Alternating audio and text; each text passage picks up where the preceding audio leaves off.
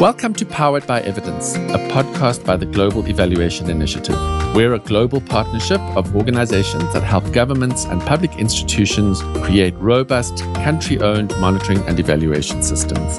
In this podcast, we invite experts from our international network and other special guests to explore new ideas and revisit challenges that are still unsolved. We examine failures, reflect on successes, and discuss the way forward. Thank you for sharing your time with us. Hi, I'm Dugan Fraser. I'm Program Manager of GEI. I'm really pleased to have an exceptional guest with us today. She's a longtime colleague and friend, Patricia J. Rogers. Patricia, it's really great to have you with us today. So Patricia J. Rogers is the founder and former CEO of BetterEvaluation, and she was previously the Professor of Public Sector Evaluation at RMIT in Melbourne and the Australia and New Zealand School of Government. She's now working as a consultant, including for the GEI, and as a member of the Footprint Evaluation Initiative. Patricia, one of the things we are most interested in at the GEI is country monitoring and evaluation systems. And I've been wondering what you think makes them effective. Well, I guess one of the things for me is thinking about that focus on country level monitoring and evaluation systems as actually being about multiple systems. That when I look at what countries are doing, I see that there's some central monitoring and evaluation system, but there's also a system of supporting monitoring and evaluation in different departments, monitoring and evaluation with different partner organisations they work with. And so one of the things I think about that, what makes them effective, is when they're not just thinking about one part of that large interlocked system of systems.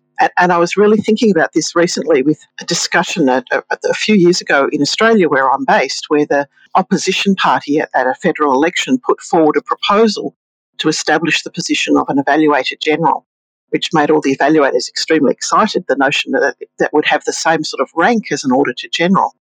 And I was very interested in what that would mean. But I was actually quite disappointed with the details of what they were proposing, because it was really just having a very small part of that big country-level monitoring and evaluation system. It was really only about conducting 4 or 5 very large, discrete evaluations each year. So, that's a really useful function. But it wasn't looking at all at performance monitoring, national reporting, wasn't looking at supporting good M&E within departments, it wasn't looking at how you engage with statutory authorities and implementing partners. So I think part of it is to think about the big systems as a whole. And I know that you've done a lot of work, it's working with national government, but also thinking about how they interact with subnational governments and that much bigger system. So the first bit, I think, is to have that wider view of what it is we're talking about. And then the second one is really around use. It's got to be about focusing on use, and that's like any discrete evaluation or monitoring system or country-level monitoring and evaluation system. There's such a risk that we fall into the trap of what can we get data about, and how do we get that data, and we go put all our efforts and focus into that. And I think, like any evaluation, it's got to be the focus on use. I'm so interested in what you're saying about this idea of systems and the demand it places on people to be thinking authentically about systems and understanding a kind of stewardship role, really, and acting as a traffic conductor who's able to take account of and make sense of all of these different data streams that are operating at so many different levels, which is really, I think, demanding, right? Oh, it is. And that's a great word, this notion of steward, because I think, again, it speaks to what sort of system are we talking about. That you could think of an incredibly mechanistic one where you have a central part of the national government setting a whole lot of rules and regulations and indicators, and they're all getting aggregated up and reported in some dashboards. There's that version that people often think about with the system. But if you think about the more organic system, the living systems, then it's much more like stewardship. How do we encourage, nurture, grow these things provide the right incentives, provide the capacity so fabulous stuff is happening in all the departments, not just doing that aggregating up of the single statistics. When I worked in government and I worked on what we called monitoring and evaluation systems, I came to understand after many years of that type of business that we were really talking about monitoring systems and that the evaluative side of things often got quite underdeveloped. What do you think makes for strong evaluation systems in particular? I think being purposeful, having a clear direction that evaluations are not just something to be done, to tick off, to be compliant. And that's one of the problems I see with a lot of organisations is that the evaluation system just says do an evaluation. The planning for an evaluation rolls out the same set of questions, the same sort of template. It says go and do it. And it's a bit like my friend and colleague Bron McDonald talked about the way people talk about evaluation. It's like brushing your teeth. It's just good. Just do it. Don't think about it. Just go ahead and do it. And I was thinking about this while brushing my teeth today. That knowing why it's good for you helps you to do it well. Even brushing your teeth. Even something as simple as that. And doing evaluations are even more so. You've really got to think about why are we doing this? Why are we doing this now? So a few years ago, what was then AusAid, the Australian International Development Agency, had quite a change in their evaluation policy where they said we still require each program area to do an evaluation in the life of a program, but they get to choose when they do it. And they could put a lot of effort up front because it's a new area and we want to do evaluative thinking about scenarios and options and choose it. We might do a developmental evaluation, we might do a process evaluation, we might do a terminal one to say, did it work, should we keep doing it?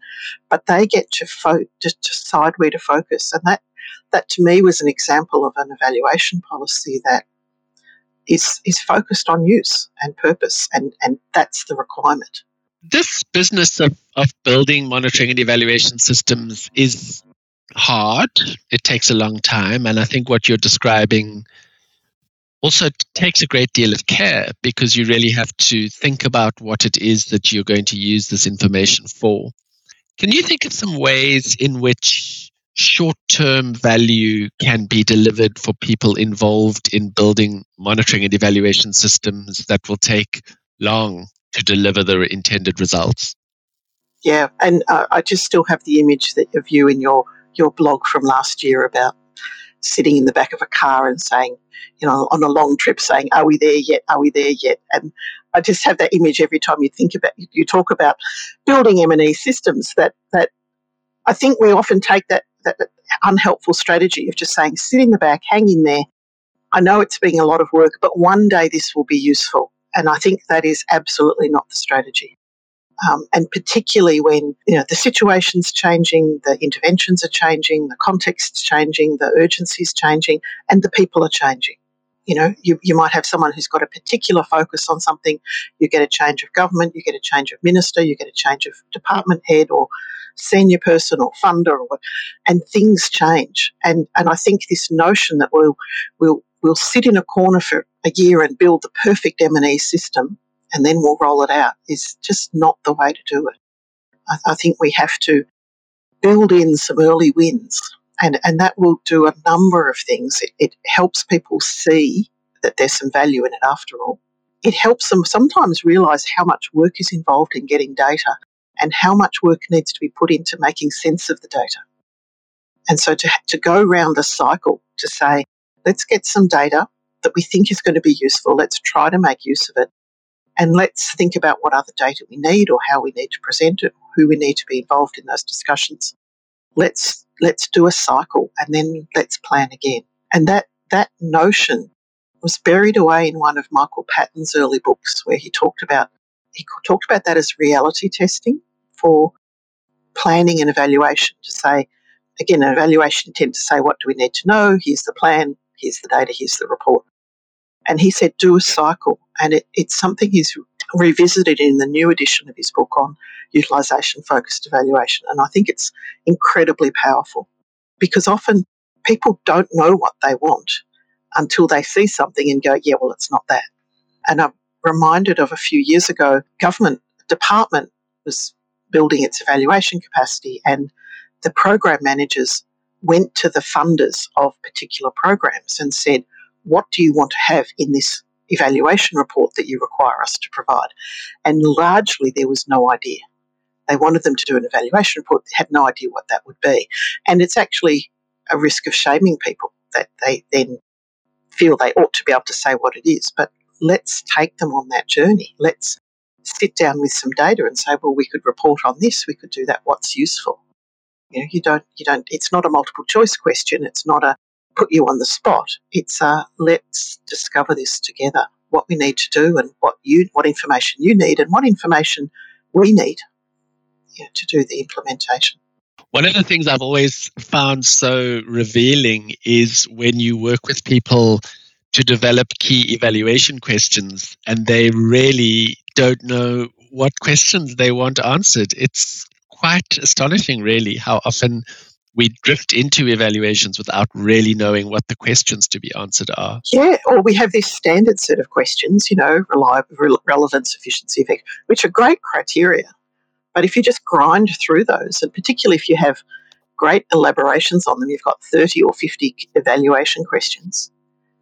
I was looking at a terms of reference just yesterday where there's something like, 40 key evaluation questions. Well, they're clustered, but, they're still sub-questions. Sub-questions. Yeah. Famous sub-question, yeah. Yeah, the famous sub-question. And, they're good questions.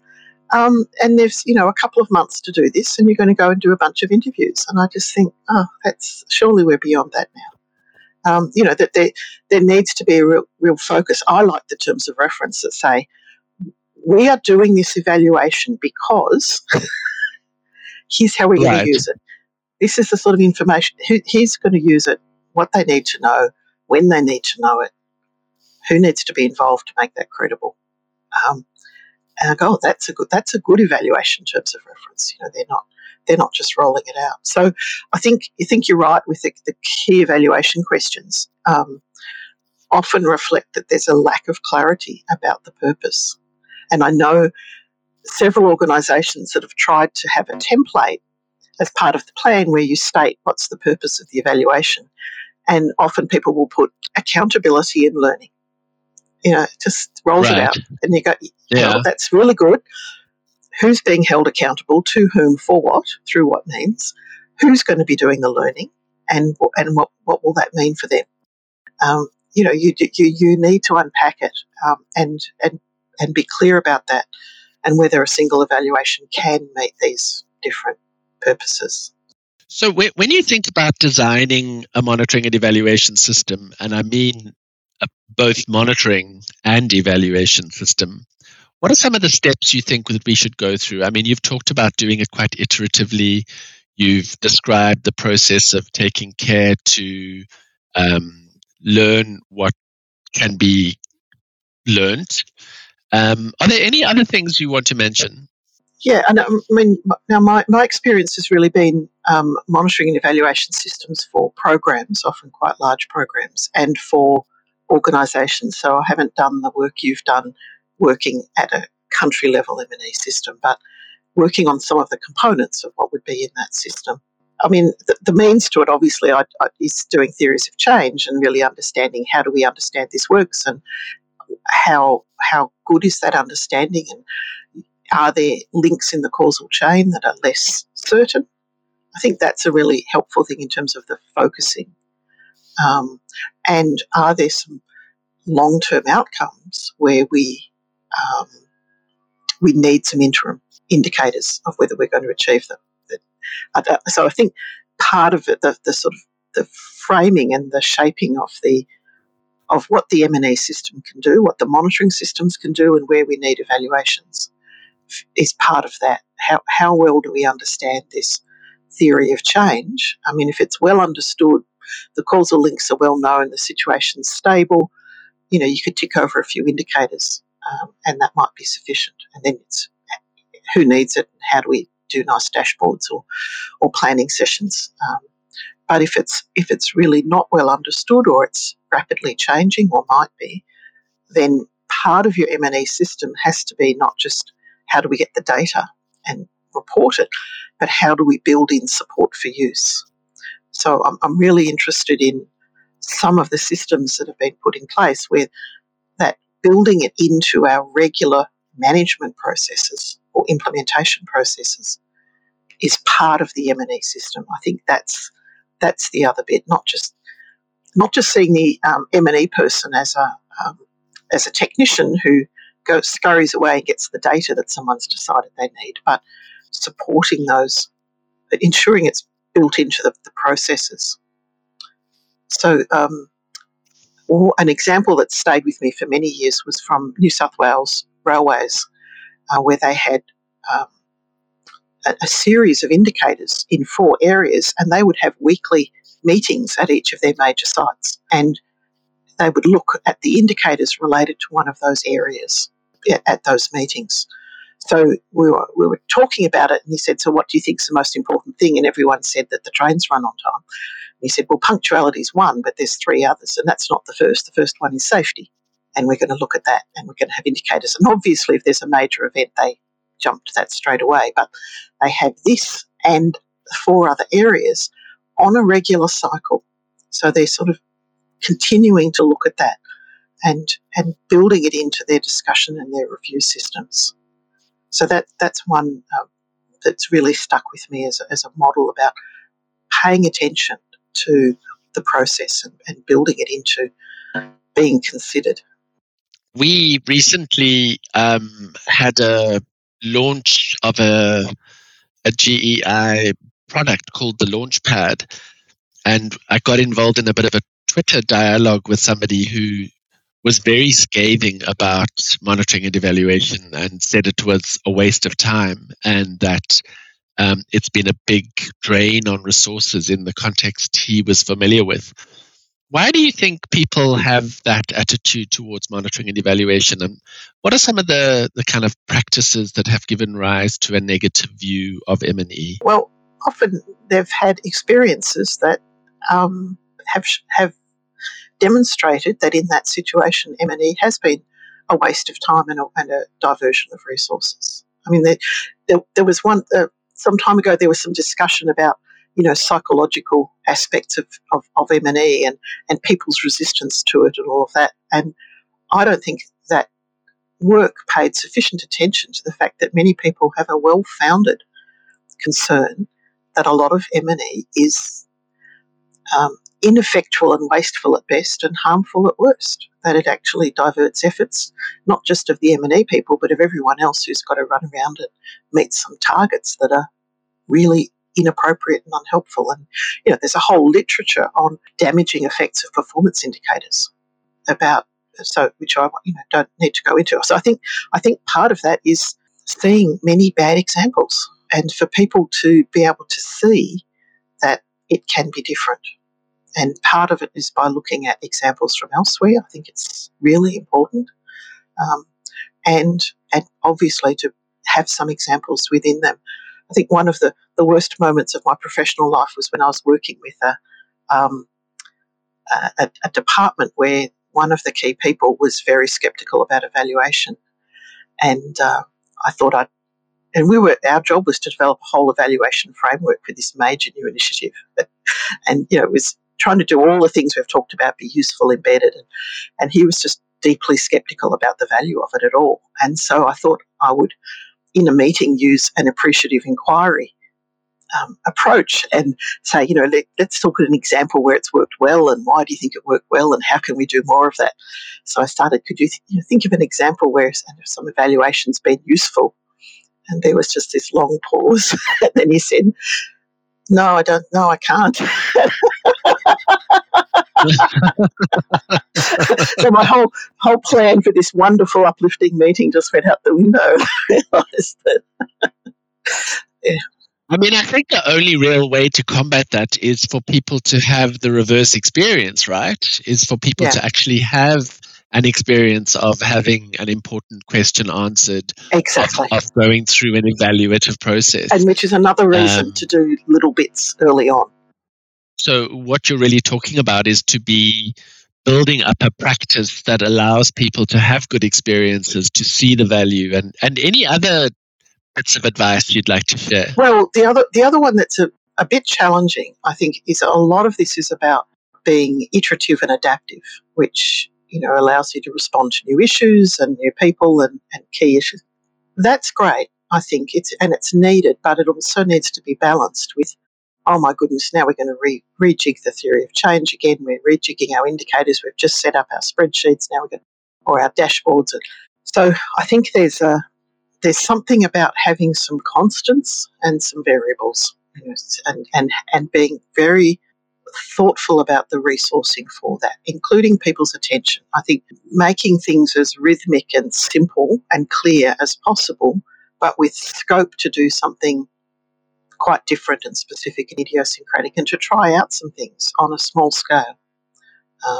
I think that's the other one, is about the scalability. If you think about the other Rogers theory of innovation, and he talks about some of the features that help innovation grow, and one of them is if it's scalable and the benefits are demonstrable. And so, which brings us back again to the "are we there yet?" discussion. If you're just having to hang in there, and hope that it's going to be good, and you've had to commit this huge amount of money and resources and IT and everything to this system, and you sort of committed, you've got this massive sunk cost, that's a very bad model for building it. Right. So if you can do something that's scalable, you do something on a small scale, and then you see some benefit, and then you grow it. The department in Victoria, in my home state, that made the most progress early on with evaluation in the sort of early 2000s, it did that through an iterative process where they started with a single project, and they started with quite a constrained evaluation. How can we make better sense of the existing data we have to tell a story about what we're doing and to understand what we're doing? And that was so immensely useful that project manager, who then became the program manager, scaled it up to the program, and then when he became part of the division, the bigger unit, scaled it up to that. So it was very much his personal experience, and it was an approach that could be scaled up thoughtfully. He became probably the best advocate for evaluation I've seen. The first time I met him, I walked into the open plan office, and this man who was 6'3" was standing on a desk, shouting excitedly at all the staff gathered around him, saying, "You've got to do evaluation. It's really important." So that's my benchmark of senior management support for evaluation. And it wasn't him just mouthing words. He had seen it. It had been immensely useful for him, both within his project and with the partners he was working with. And he totally got it. He got the risks in it. He said, if we run a project and it doesn't work and we're not going to continue it, we need to look after the people employed so that they don't just get turfed, that they get reassigned. Like he thought through this stuff, was personally committed to it. So, Patricia, I mean, I'm really appreciating the guidance you've given us today in relation to thinking about this as a journey that is best taken in little trips that offer some kind of returns and that don't leave you feeling like you're on an interminable travel across the desert. And I think what you're describing is so interesting about sort of starting small and scaling up so that innovation is possible and you're testing and constantly building the system as you go. Any last thoughts on what makes M&E systems most useful for public policy and service delivery? I mean, we've been talking about this, but just anything you want to add? Yeah, I guess it's in that last question. When you talk about public policy and service delivery, I think we often have systems to inform them quite separately. And one of the things that's often missing is how do we connect them? How do we connect from public policy, this is a good direction to go, to what does that mean for how we manage implementation and how we do M&E of implementation? And then back the other way, what are we learning from M&E of service delivery that should inform our public policy? And the public policy might be of the kind where you say we need to do A for everyone, or we need to have a suite of options where we can do A or B or C because service implementation has shown that we need a range of options or whatever. So I think that's one of the other sort of connections that we need. So interesting. I hope this is the first of many conversations we have that we're able to share with people who listen to the GEI podcast. Thank you for joining us today. It's been really good to talk to you. And I hope you have a great weekend. Thank you. Thanks, Dugan. Bye-bye. Thanks for listening to Powered by Evidence. I hope you enjoyed the discussion. This is our pilot season, so we'd love to hear what you think. Please join the conversation.